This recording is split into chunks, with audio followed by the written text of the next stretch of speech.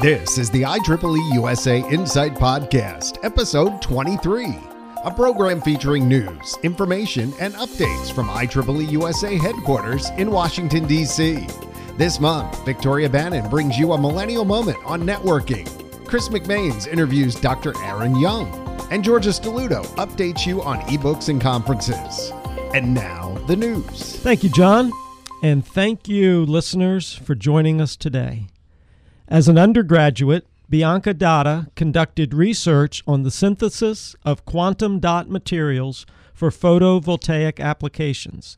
She is now a student at the MIT Media Lab.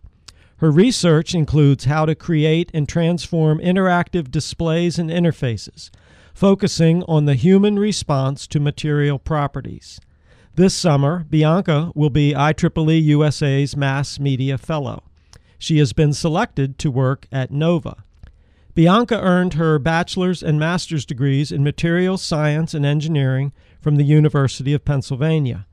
She hopes to combine her materials background with an interest in creativity and the humanities to expand the influence of design in a greater societal context.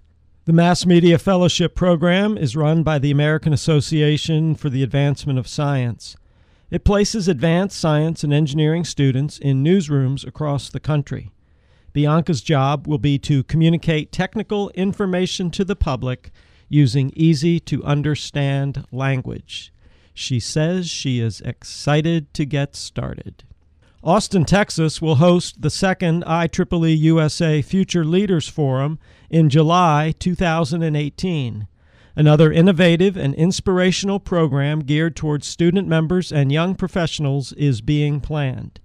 You can view videos of the first Future Leaders Forum from New Orleans by going to futureleaders.IEEEUSA/events. Mary Ellen Randall and her team of MOVE volunteers recently celebrated the first-year anniversary of the IEEE USA Mobile Outreach Vehicle, MOVE for short.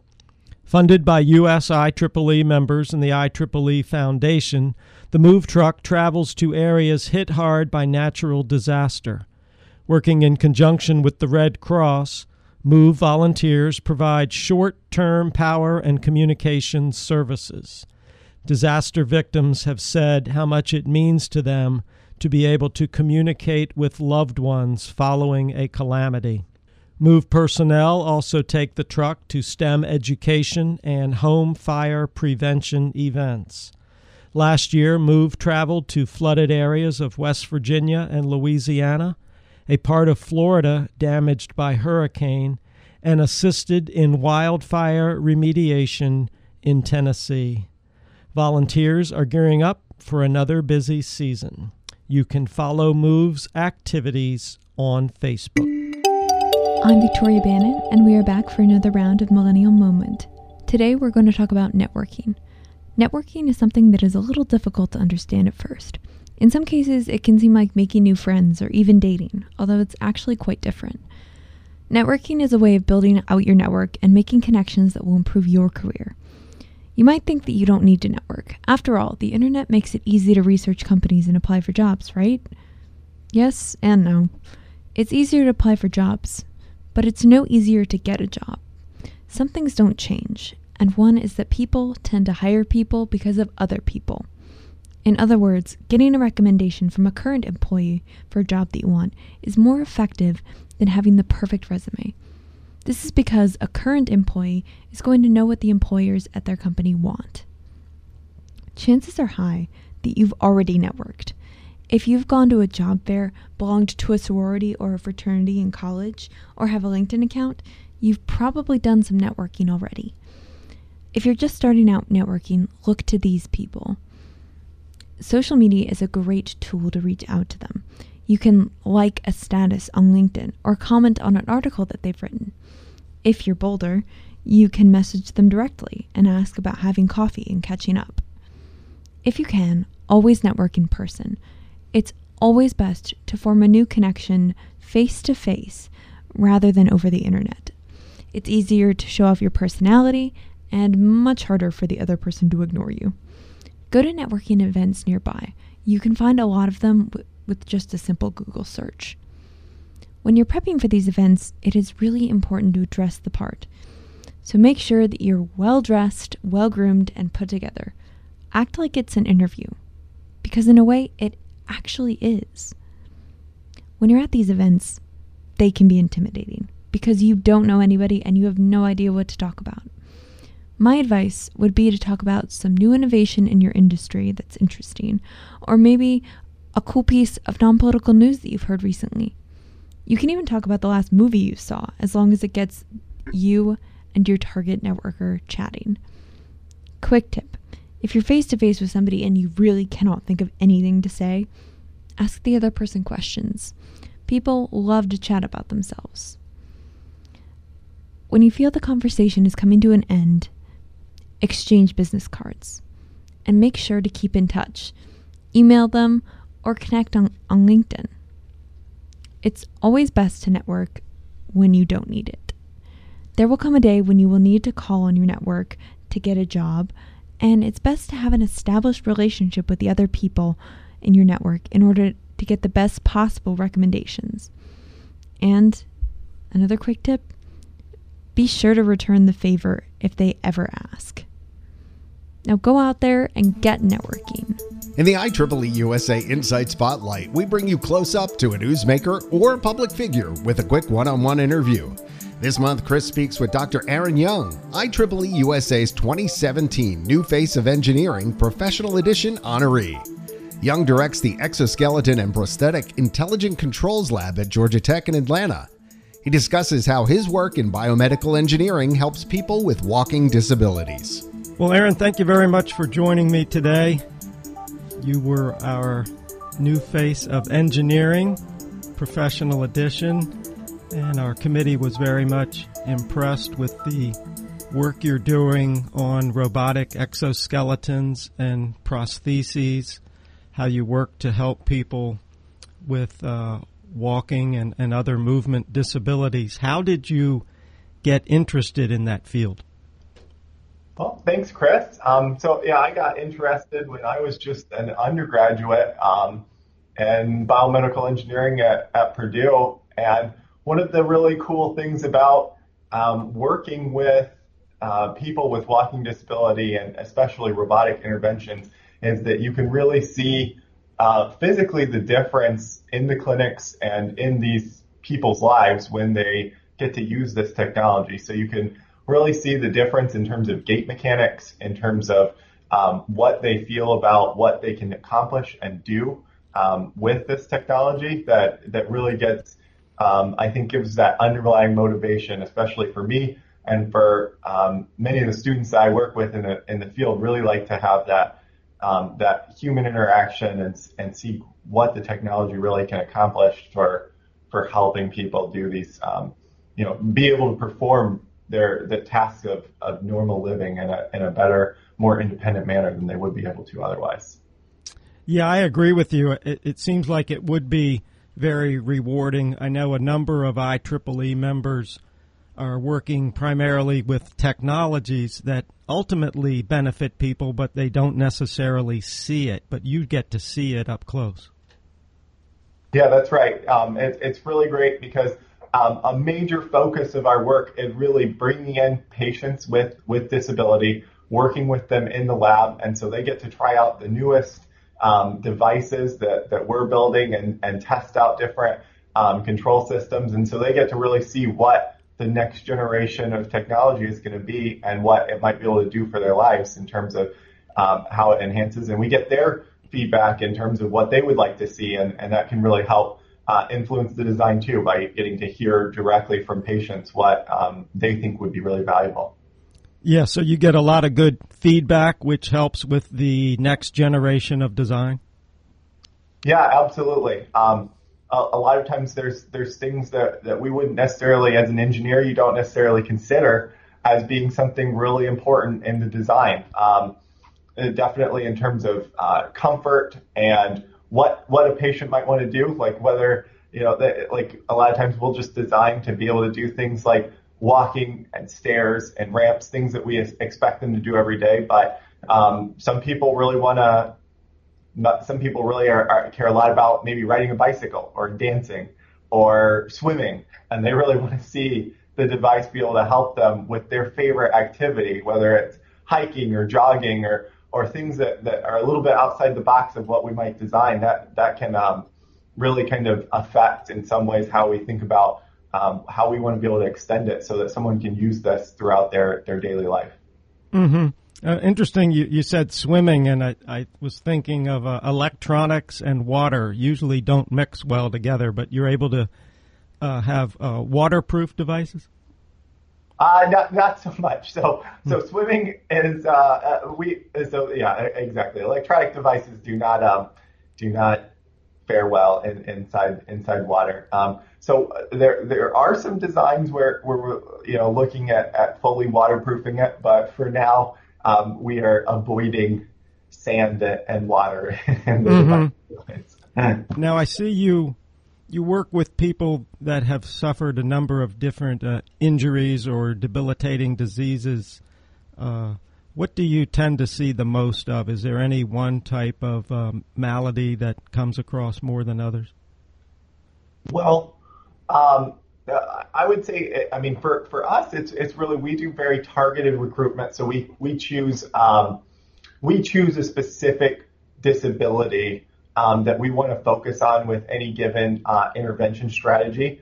So we're not necessarily just, I'm not a clinician, so I'm not necessarily treating patients or seeing people come in on a daily basis. Usually we're working with clinicians who do see these things on a daily basis, and so they refer the various subjects to us for experimental studies. And so a lot of times we do take some of their, especially the clinician feedback in terms of who they think might benefit from it, and who they see on an everyday basis. So a good example, I think, of this is in the exoskeleton work. One of the target populations that we're really interested in working with the Emory Stroke Network here is patients who have severe walking disability, or at least mild disability due to stroke, because that is just so very common here in Atlanta, especially, and in many places in the South.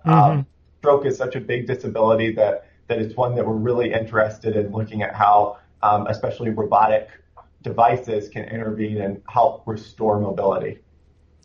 So an exoskeleton, that's kind of an outer type skeleton replacing the framework, the muscles, and the bones that are not working properly on somebody?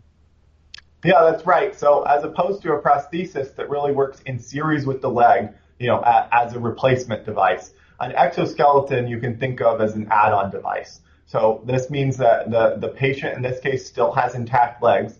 They likely have reduced functionality due to some sort of either neurological disability or other type of injury that prevents them from having full independent walking.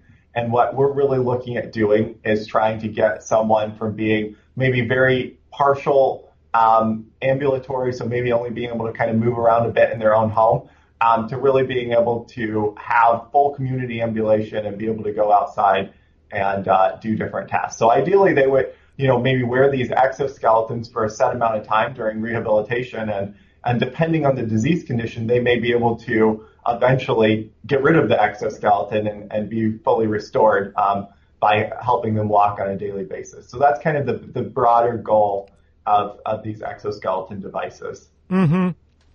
Now, I think it's also interesting, a lot of people on the outside of IEEE and maybe even within IEEE probably don't realize that one of our fastest growing areas is in biomedical engineering.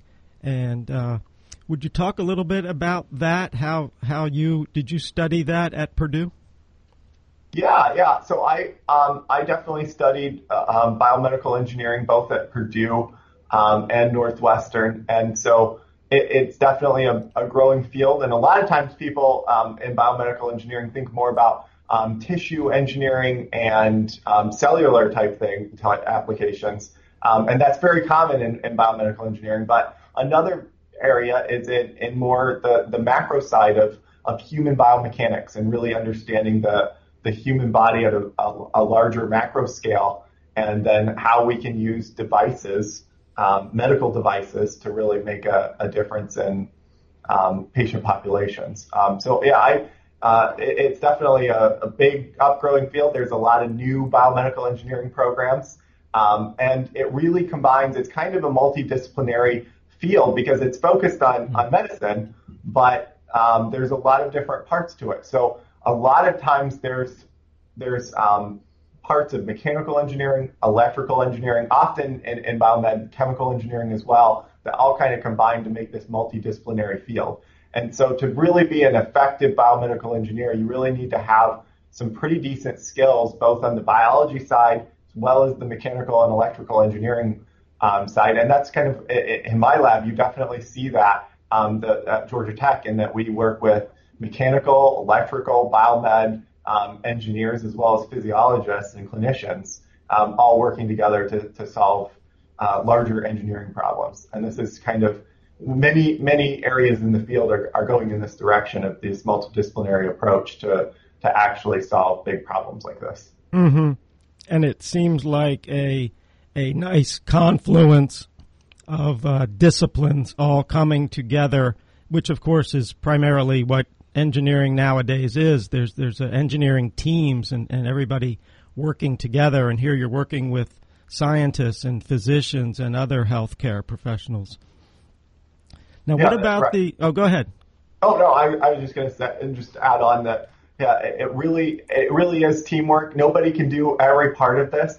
So we need people that really do the device design. We need people to do the software, the controllers, and then clinicians that can help interact and teach the patients how to, physical therapists, how to use the devices and how to walk with them. So it really takes a big team effort to actually make this type of technology successful.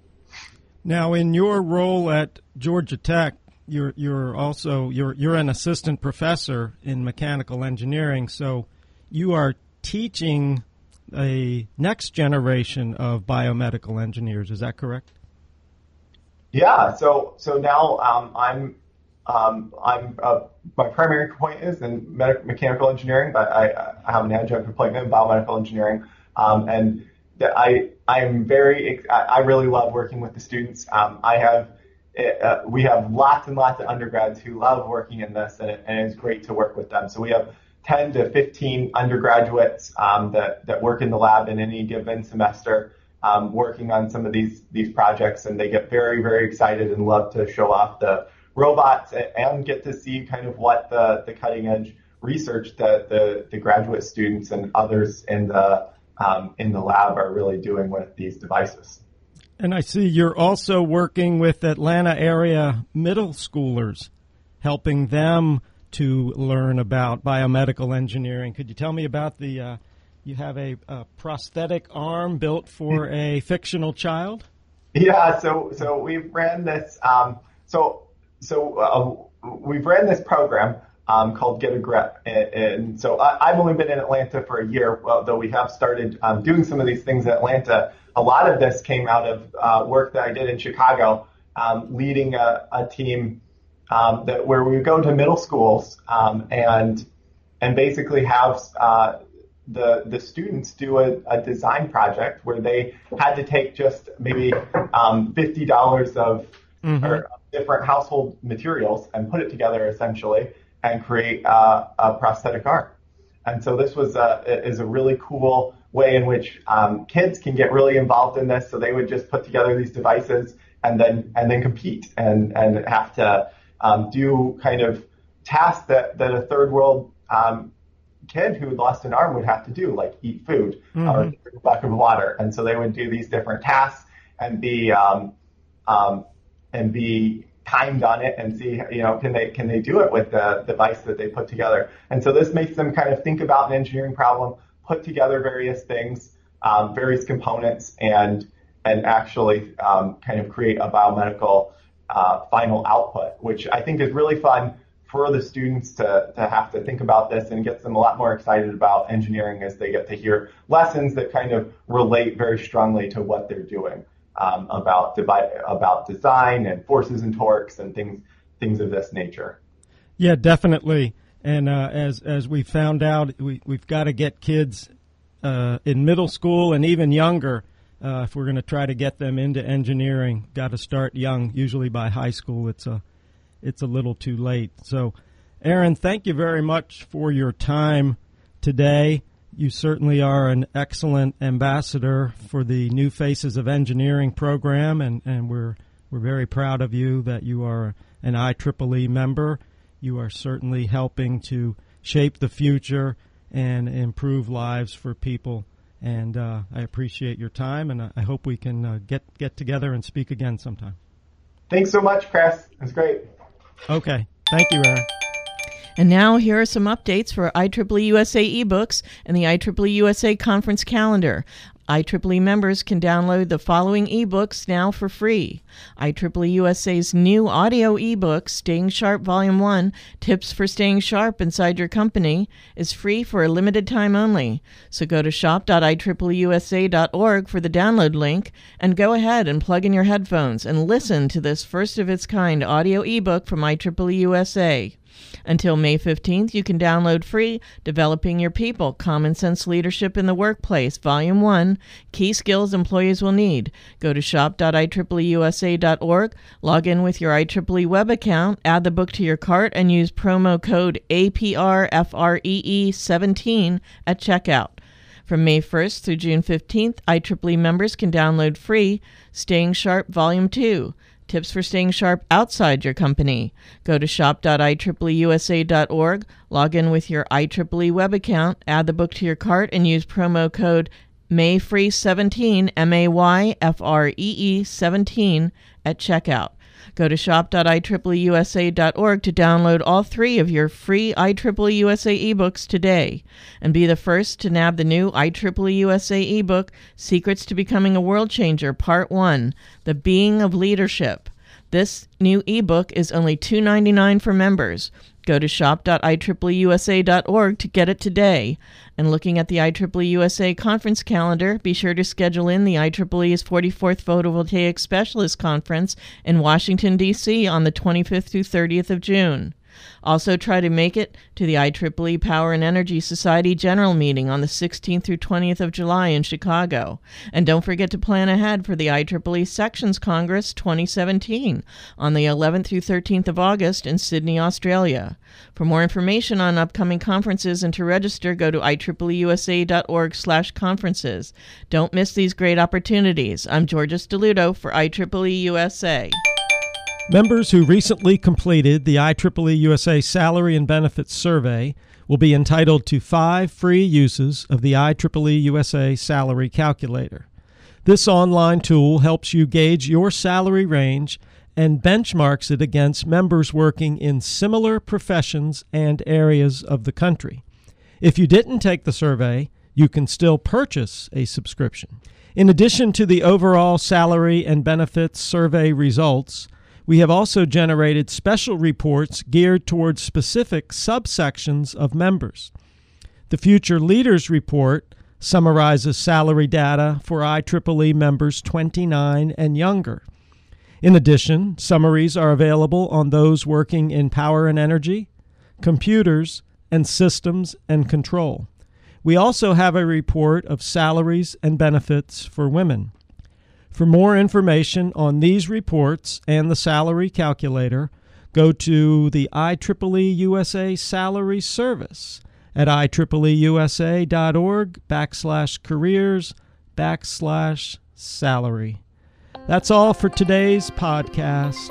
I'm Chris McMains in beautiful Washington, D.C. Wherever you are, I hope you and your family are having a wonderful day. This has been the IEEE USA Insight Podcast. Join us again next month as we take a look at news, information, and updates from IEEE USA. If you have feedback you'd like to share, please connect with us by commenting on our IEEE USA Insight article. Send us email at insightpodcast@IEEEUSA.org.